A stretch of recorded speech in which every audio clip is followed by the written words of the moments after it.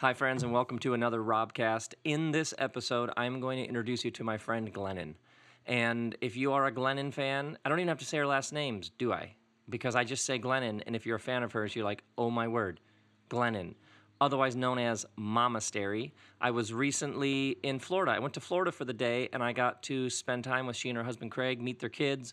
We drove around, saw her town, hung out in her kitchen, and then I got to interview her for the Robcast because I was like, I have to introduce her to my peoples. So in this episode, you will see quite quickly why so many people find Glennon such a compelling, honest, healing, inspiring voice. I knew the interview, I knew she would have very profound things to say, but it was like 1 minute in, I found myself just struck with what an extraordinary voice this woman has. So that's going to happen in just a second. First, let's talk about the past couple days. I was in Chicago for the second tour stop of the How to Be Here experience. And, it's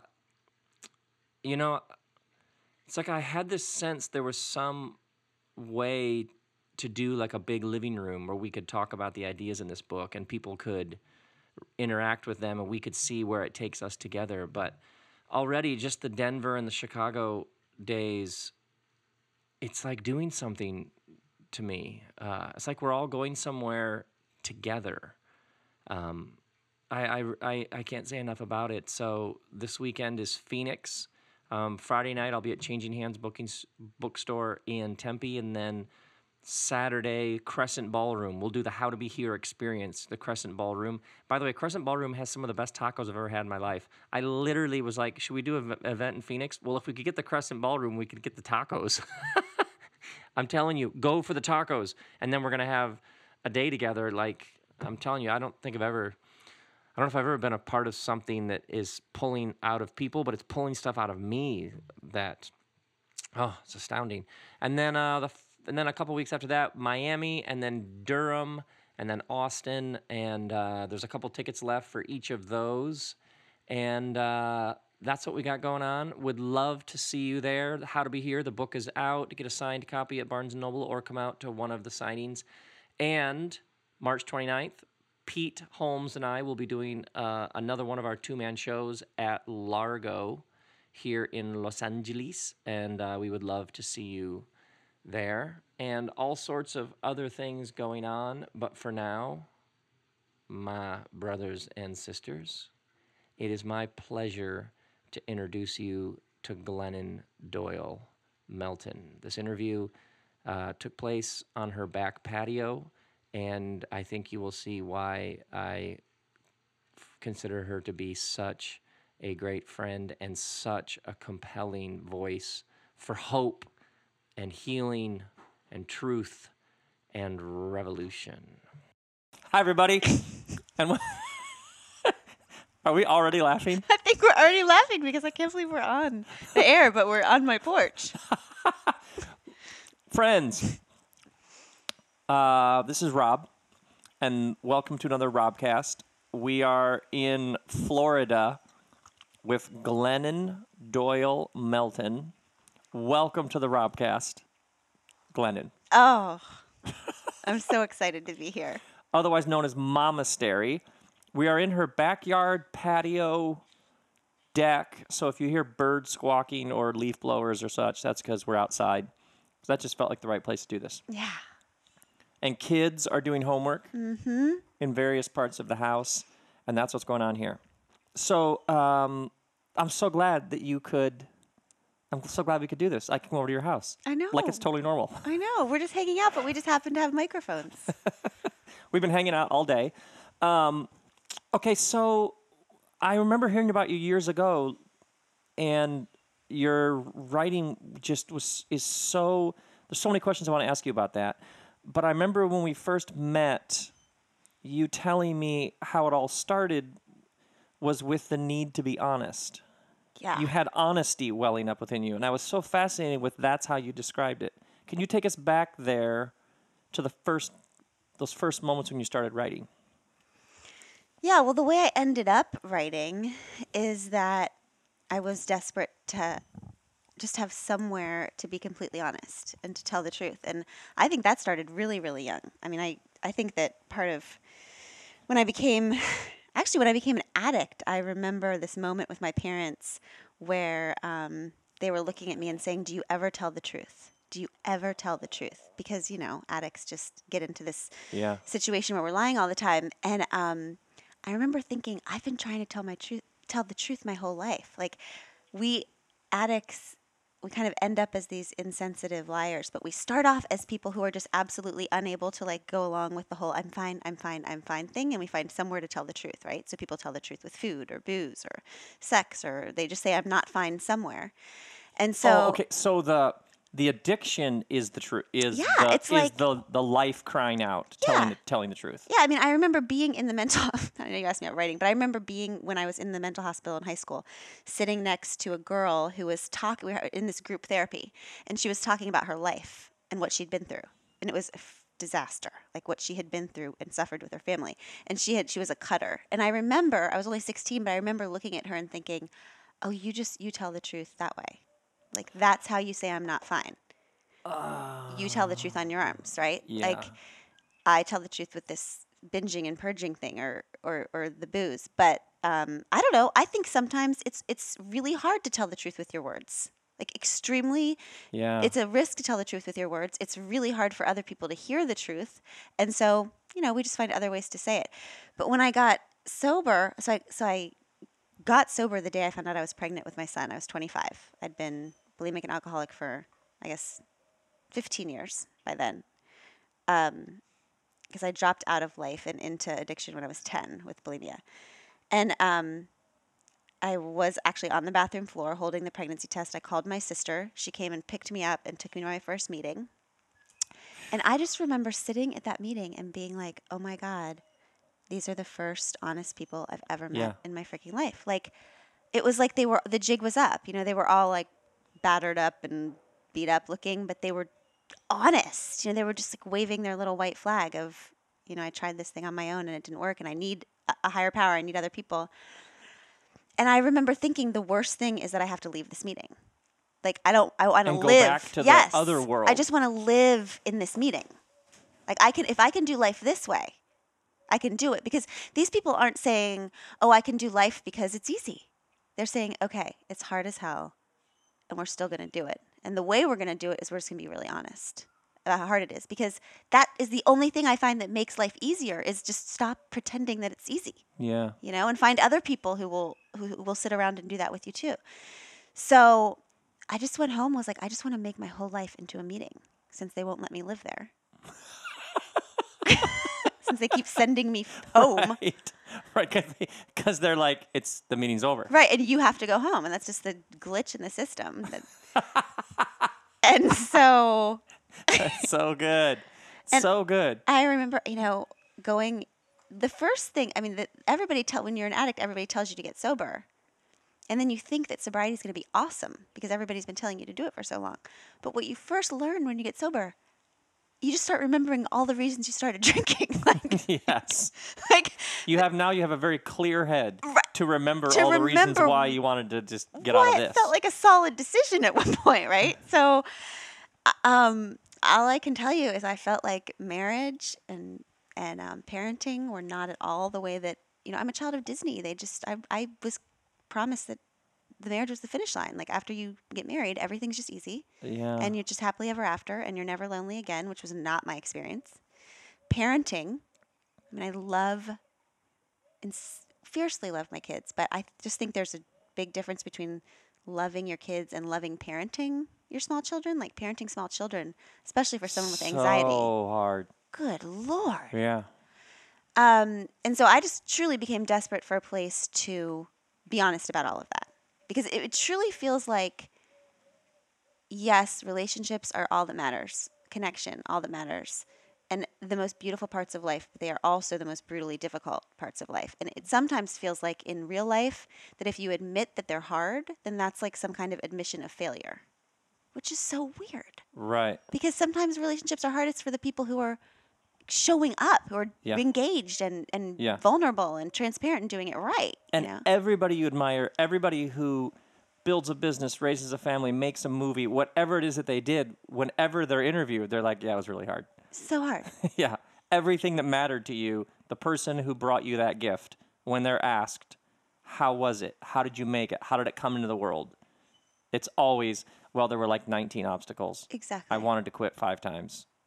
Always. All Anything the stuff worth that doing. matters. Yeah. Yeah, exactly. So I think being really honest in real life is just hard. I mean, we're used to surface conversations, and if you go too far, I mean, Craig and I have a signal it's like this. He makes this signal with his hand across his neck, which means I need to like reel it in real life. Like I need to, like that person actually like if doesn't you- want to hear how I really am. Oh, so you're somewhere socially, and somebody's like, how are you, Glennon? And you actually start I telling just them. answer. And he looks at you Like, oh, honey, no, we're not doing that here. That's a saying in our family. We're not doing that here. That means like that person doesn't really want to know. They're just trying to help their kid at the playground, right? So writing though, like I remember the first time I wrote something down, it felt more to me like looking into a mirror than looking into an actual mirror has ever felt like. I just felt like, oh, that's me on that paper. When did you start writing? There's when you started the blog, when you first put stuff online, but did you have a history with writing before that? I mean, I don't know. I had a history of writing in my family. I was so lost to alcohol for so long that I had no consistent patterns in my life, so I wouldn't have been writing. Yeah. But everything was blurry also for a long time. Yes. But my family is a family of writers. So my dad and I have always communicated in letters. And my dad and I can have interesting. conversations in letters that we could never have in real life. So I think I learned that you can bare your soul in a way in writing that you might be uncomfortable doing in real life. Person to So person. you wrote, like when you left home, you started writing letters with your dad? And he's written me a letter every single birthday and Christmas since I was born, just recapping the last year of my life. So on Christmas, that's my favorite thing. At the end of the day, when everyone goes home, I read letters from him. Still. To this day, he does Yeah. that. Just of the last year, of everything he's been proud of every bit of growth he's seen, of every obstacle, even when I was drinking all the time, every year, a letter.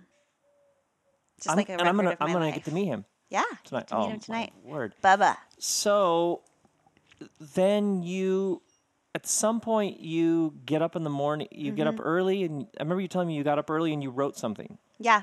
Well, the first thing I did was I did this Facebook list. Okay, so there was this thing going on called the 25 things, and people were just listing 25 things about themselves. So I thought I could do that. So I got on Facebook and wrote my list. And then I posted it, and I came back an hour later and was just terrified because my list had been shared a ton of times. And I had something like 20 new emails in my inbox and had a bunch of voicemails from my sister, which usually means that I've done something that's like not normal, that she's calling me to tell me there's going to be a problem. So my number 6 on Facebook was, on that Facebook list was, so I'm a recovering alcohol and food addict, but I still find myself missing booze in the same twisted way we can miss people who repeatedly beat us and leave us for dead. So I thought that was true and good. But then I checked other people's lists, and my friend Lisa's number 6 was, my favorite snack food is hummus. And Rob, every single one of mine were like that. That was like the latest one, you know? I mean, they were all like that, and everyone else's lists were completely, I just didn't read other people's lists first. I thought, oh, if you're telling things about yourself, you're going to tell Things about yourself. Right. But no, we weren't doing that there. So when you were making this list, did it flow easily? Oh, yes. It felt like freedom. It felt like the You were real typing me as was fast as you could think. Yes. Yes. It was just like, this is the juice. This is it. This is what I've been trying to get out. This is me. And so the awesome thing was, the terrible thing was I had that horrible, I think Brene calls the vulnerability hangover. Yes. Where it's like you just wish you could get it all back. That's all I know feel all the about time. that. Yeah.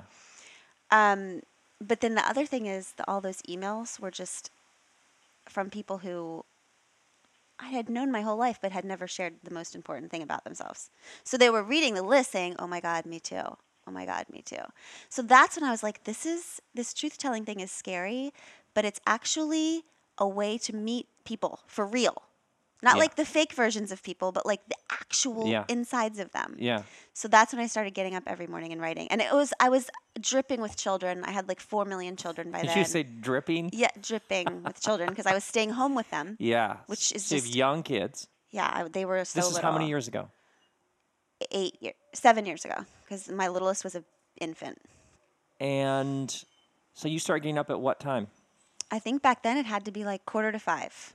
At 4:45 you get up and you write something. I was in the playroom because we lived in this teeny, teeny house. So I would like step over my kids' toys. The deal with Craig was I'm going to write for an hour and a half every morning. And this is sacred time. Like if this house is burning down, I want you to take the kids and leave. But I'm not leaving the computer I just knew it was like part of my sobriety Yeah. survival.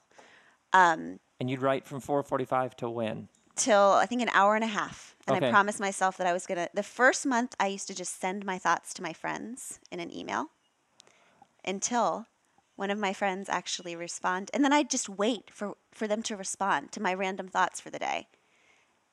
And if they didn't respond, I would email them again and say, "Did you get my thoughts? And would you like to respond?" And then at the end of the month, one of my friends sent me directions to start a blog because she said, that way it'll be optional for people to read what you're writing. We won't have to respond to you every day if you just start a blog. And that's how Momastery started. Because So my you friends didn't want to read my stuff anymore. That's So how it you started. start the blog and you start getting comments and feedback and energy. Yeah, immediately. I just started posting on my personal Facebook page.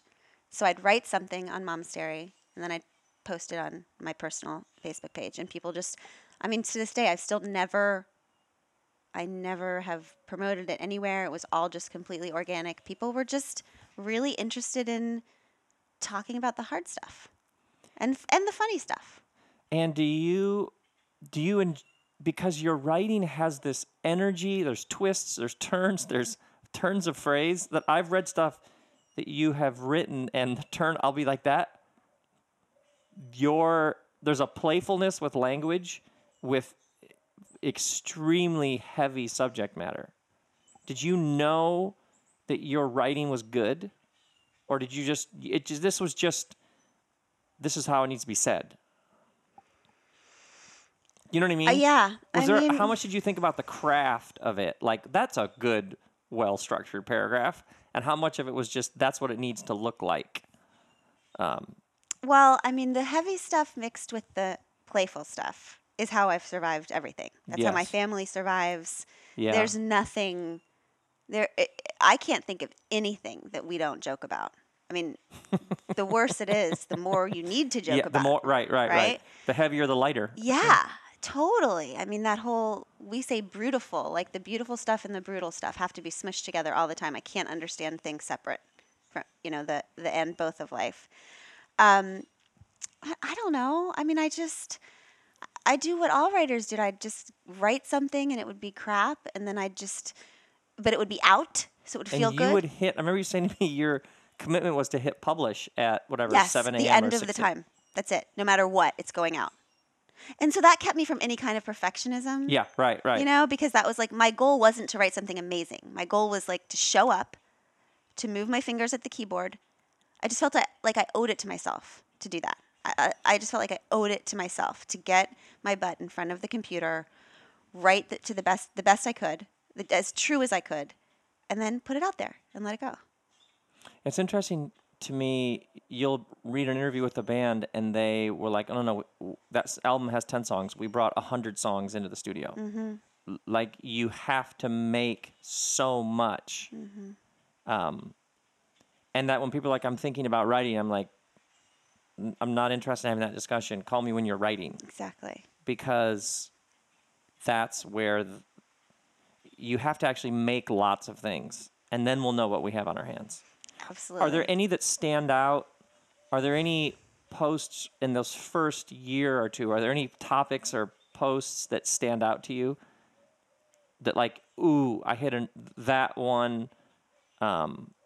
Are there any subjects that you were surprised at how many people resonated with? Or are there any takes you had on a topic or thoughts where you did not expect it would grab people like that? Yeah, I mean, I think the first post like that was this post I wrote called Don't Carpe Diem. And it was about this phenomenon that happens to parents of small children where you'll be out and your children will all be melting down and it'll be the worst moment ever. And someone will inevitably, it's usually like an older woman, and she'll stop you and say, "Oh, I hope you're enjoying every moment." And it's this weird thing that happens to young parents where we're like told that this is going to be the best time of our lives. And so that adds this like horrible expectation on top of a very hard job that now we not only have to be doing it really well and perfectly, but we better damn well be enjoying every moment too. So that's the only way to be successful, right? And that's not how I understand parenting at all. Like every day is the best of times and worst of times, you know? So the way I survived it was there's no good day in parenting. You know, I mean, especially with little ones, because it can be wonderful and then it can be horrible the next day. But there are these moments, and we call them at Momastery the Kairos moment. So there's Chronos time where you're just trying to get through it. Chronological, like a watch. Yeah. Right. And when you have little kids, a day is a year. Right. But there are these teeny pockets of time, these Kairos moments, where you just look at your kid and you just want to explode for the joy of, you know, this being that you've brought into the world one way or another. And it just those little moments, I mean, they're over in a second, but those moments are what makes parenting worth it. You know, that one moment a day makes the whole rest of the work worth it. So it was just this idea of stop trying to enjoy every moment and just find like 2 stunning, breathtaking moments a day. And that's a success. And let the rest go. And I was like, I'll just write this, we'll see. And it just turned out that's the first one that went viral. So that's it. So it felt so simple and straightforward. And like, duh. But you needed to say it. Then you post it, and it's people. And that's why you have to get up every day and write. Because I would never have thought that post would have resonated. So I could have easily not written that one. So if I didn't have the discipline of butt in the chair every day, you're going to write something, that post never would have gotten written. Because I didn't think it would be anything great. So I got this one on Don't Carpe Diem, but it's not really that great. So it's just sort of sitting in a file. Right. It's in the turd file. Like, I don't know what this is. Right. So the discipline of I will write it and I will put it out every day is why That's something absolutely resonates. what I relate to in things I've made over the years. Things where I was like, that is so simple and straightforward. That has no extra sauce on it. And then people are like, oh. I give up. Right. I totally. give up trying to guess what will connect. Right. So it just grows. I mean, and then there's like 100,000, 200,000. There's 1 million people within 6 months, a year, 2 years.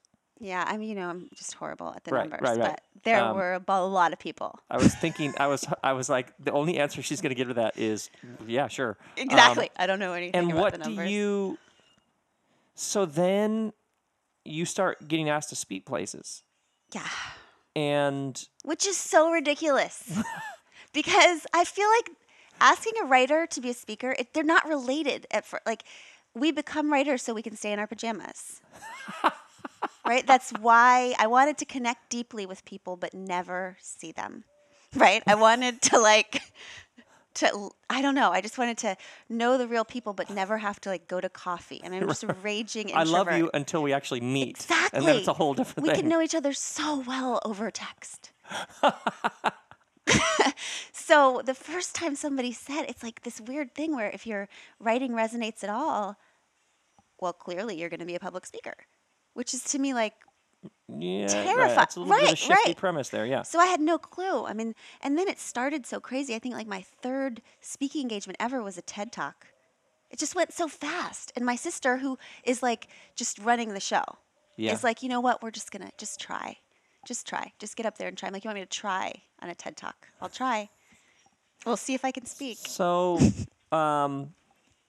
when you spoke places, there were people who had been reading your writing because there's a cajillion of these people. When you get up to speak and these people have heard you before, they feel like they know you. Is there must have been extraordinary energy and love in the room. There always is. I mean, speaking has turned out to be one of the things I think I was made for. It's the scariest thing. I still get Yeah. actually physically ill before I speak because I'm so nervous. They tell Yeah. me that will go away, but it's been No, a I get couple so I'm years. 25 years in and I get nervous every time. That's so depressing to me. Fabulous. I figured I was like a year away from calmness, but No, sorry. no. I Well, I hate to mean, break maybe it to you. that's proof that there's some magic going on. I don't know. That's what I tell myself. But yeah, it turns out that speaking is an excellent thing for an introvert to do. It's like Why? writing. Because there's still, okay, so for me, terror would be like a cocktail party. I mean, first of all, because I don't drink anymore, but also just for an introvert, that kind of, I mean, maybe it's the small talk, maybe it's A short series of begin, middle, and end conversations where you conversations. launch into it, you discover whether or not you're even going to talk, and then there's that how you get out of it, and then on to the next one, when you would probably just prefer to find one person and actually connect with them. Absolutely. And that's what I try to do. Like, I find usually you can find the introverts in the corners on the couch, Yeah. places where they're stationary. I usually try to find those people. But speaking is not, there's like this, there is a separation between you and the audience, and it's sort of a performance. I don't know. There's something that's safe about it for me. It feels a lot like writing. It's like I'm going to Yeah. create this thing. Put it in the room. Yeah, I'm going to create this thing. It's just like writing a blog post or writing a book or painting a painting. I'm going to create this thing and I'm going to present it, and then I'm going to let it go. And what are you talking about in these first talks? The same things. I mean, I talk about pain and recovering from pain and healing and God and relationships and how all those things are all just completely the same thing. And then you start like getting like raising money, or you get Yeah. people Oh, rallying yeah. around causes. How far after Momastery then you go out and how soon do you start doing some of this flash The love flash mobs. mob giving? Well, I think it was just a progression of things. I mean, I think that pretty much most artists that I know and love always end up sort of becoming activists. And I think it's because, like, an artist's job is to just pay close attention, Yes. to notice, right? Yep. To notice people and to notice the world. And I think if you're paying close enough attention, like artists have to do to be good, you just fall in love.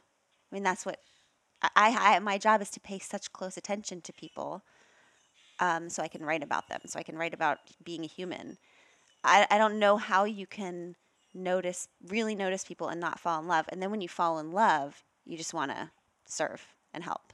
So I think that good art kind of always turns into activism It always in that goes way. there. Yeah, There's like it's a like you can't natural stop it. trajectory built into it. Yeah. That these ideas actually take you somewhere. Yeah. Yes. And You- it's all to the same place. It's all this place of service. Yes.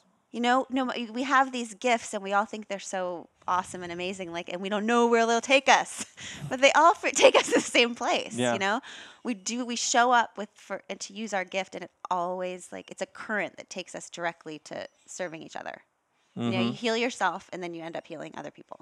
So that's what happened. I don't know. I just started falling in love with my audience and started falling in love with the people I was interacting with, and then Together Rising started and these love flash mobs. So the way the first love flash mob started is I was just feeling intense gratitude one day for my readers. And I was like, okay, I have to do something with this gratitude. It's an energy. It helps me with my depression to understand it as an energy that I have to do something with. So that helps me understand my positive emotions too. So gratitude, energy, do something. And so I said, I'm going to open my email and I'm going to just respond. I'm going to do the first thing that someone asks me to do on email because people are always asking me to do stuff. So I open a email and it's from this amazing woman who lives in Indiana, and she runs a teen home, a home for teenage moms. And she's just written me her story, and it's beautiful. And she says, she's just brokenhearted because there's this girl who came to her the night before, and she's 13 years old, and she had a little baby boy with her. And this home had an empty bed that they could have let her in, but because of red tape and funding, they just couldn't. They weren't allowed.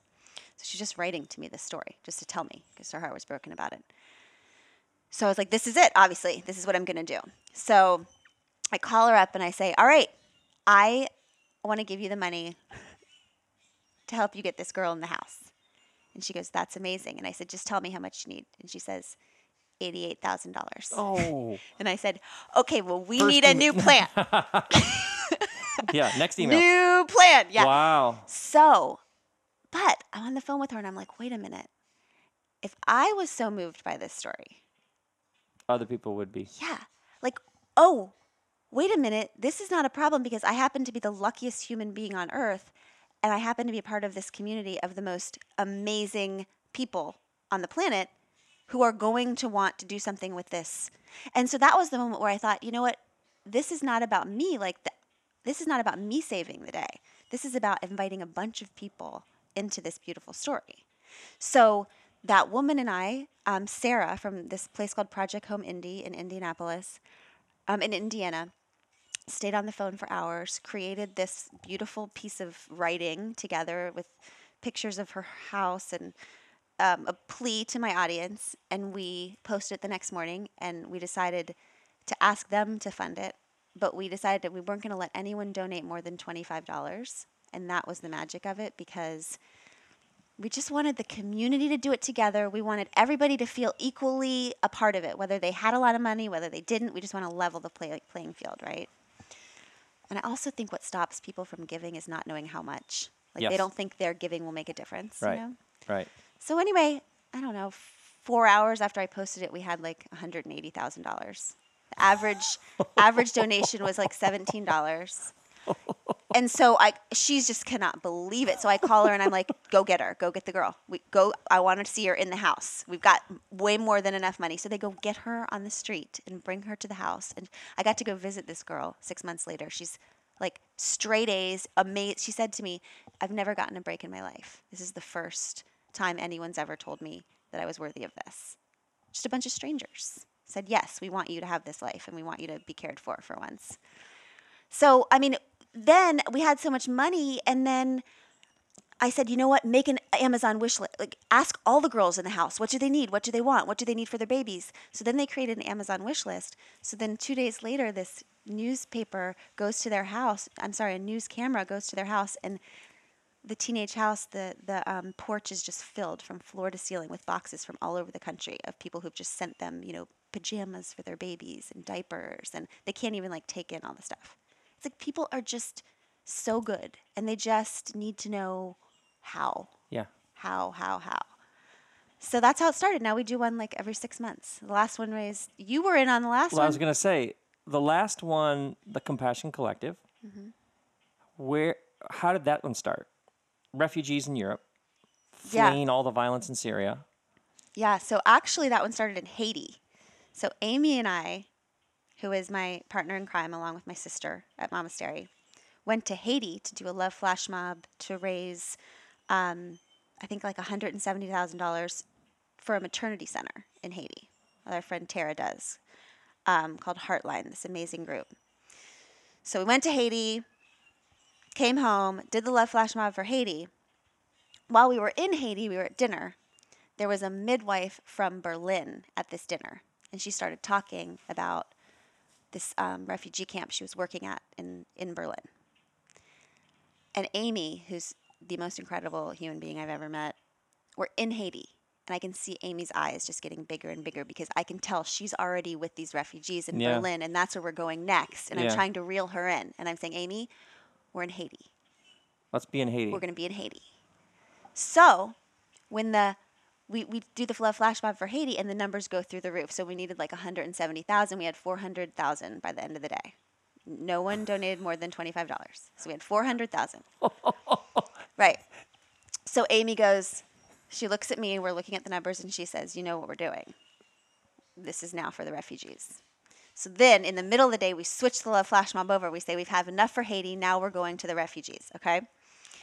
that's how this started. Amy just connected with a group called Help Refugees, and she learned everything she possibly could about the situation over there. And I mean, what happens when you learn this stuff? Your heart just breaks Yeah. open, and Yeah. you Yeah. can't think of anything else. Yeah. And so we all put out, everybody, maximum gift, $25. And in 2 days, how much money did everybody pitch in? A million. It was like 1,300,000 something thousand. So I crazy. laugh because it's so awesome. Yeah, and I think for that one, people cheated a little bit and gave a little more, but I think the average donation was like $32 or something. There were just a few cheaters. I love those cheaters. If I would have showed you that alone, let alone, then when did your book come? The first book came somewhere in there. Yeah, I don't. I'm so bad with it. Somewhere in there, 2013. 2013. you wrote a book, Yeah. which Yeah. became like a bestseller. So if I would have years ago showed you this life and be like, oh, this is where it's going to go, Glennon. Mm-hmm. You're going to be involved in this. You're going to be doing these love flash mobs that raise astounding amounts of money to get real people, real help. Oh, there'll be some New York Times best-selling books in there. There'll be some traveling and speaking. You'll eventually move out of the closet where you were writing into, An as I actual saw you now, office. have an actual office.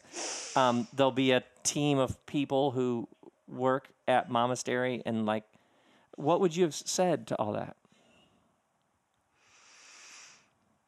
Well, I mean, this is one of the things I exist for is to talk to people who may have been in lives or situations like I was in the first half of my life. I mean, I had more than one moment where I was absolutely certain that the only way out was suicide. Mm-hmm. For sure. I mean, I can remember one a little too close to even think about.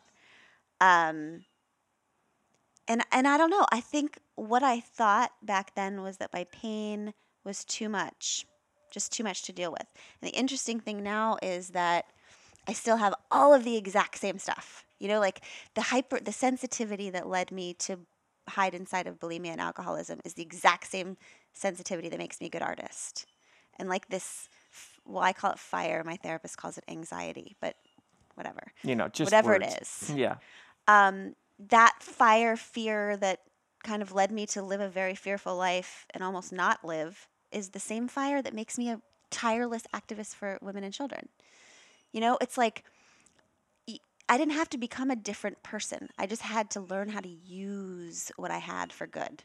To direct it and focus and convert that internal combustion energy into good energy, not destructive, bad energy. Exactly. That's what when I speak to mental health communities, you know, people who say, "Why won't my person get help? Why won't my mental health is like the only illness that we have that we're so resistant to healing?" You know, like people who have cancer, they want to get better. People who have, why do people with depression and anxiety, why won't we get help? It's because it's one of the only diseases where we actually fear that some of our magic is inside our disease, right? So like, that's why we won't take our medicine. That's why we won't go to the therapist, because a little bit of it's true. It's like we don't want this fire inside of us to be extinguished. We just want to learn how to manage it so we can use it to light up the world. And so traditional treatments feel like I don't want to become some other person because there's at least a little part of this that feels like it might in some way be good or redemptive. Yeah, which is true, but what people with mental illness need to know is that proper treatment will make them more of who they are and not less. Like for me, if I weren't on my medicine, if I weren't with my therapist, if I weren't doing the 4 million things a day that I have to do to stay healthy, none of this would have happened. I would not be living this life. Like besides all that stuff that you mentioned, which if it were gone tomorrow would be sad and totally fine with me, I wouldn't have these 3 children and this husband and these dogs and this day and this friendship. And, you know, I mean, all of those things that healed me, none of them took away who I am. They've just allowed me to become who I am. That's so profound. You So you are given entree into all of these worlds to talk about these things. But not as Dr. Glennon or researcher, as just this person will come and tell the truth. Yeah. Because I feel like that, I mean, especially, whether it's the faith world, I mean, for me, it's the mental health world that I'm so passionate about because I just remember being trapped inside of mental illness, which really does feel like just being swallowed by a whale. I mean, you're inside there and you know you're good. You know you're good in there, but you just can't, nobody can see you. You're just trapped inside. And I don't know why I was given the gift of getting out. I don't know why, but when so many people are not given that gift, but I do know that my gratitude for being outside of the whale enough now just drives me to want to be a bridge between people who are still inside the whale and the people Yeah. who love them. Yeah, yeah. Did you, when you first started going to meetings, and was higher power a problem, or did you always have a high sense of higher power? For some people, it's like, oh man, the higher power thing, I can't do it. Did you No. have a God consciousness or something growing up? I have always, for as long as I can remember, felt held, just felt carried. And I didn't have a lot of, I mean, I grew up Catholic, but we went to church a couple times. I don't, there was never, there wasn't a ton that I had to unlearn, I don't Yeah, think. yeah, yeah.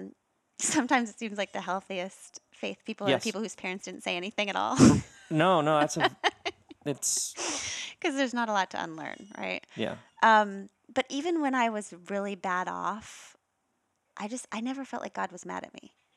I felt like God was kind of waiting, like, are we ever going to get started here type thing. But I didn't, I did. I felt like God was waiting for me to get started. And the second, like, I got up off that bathroom floor, I felt like God was like, all right, girl, let's go.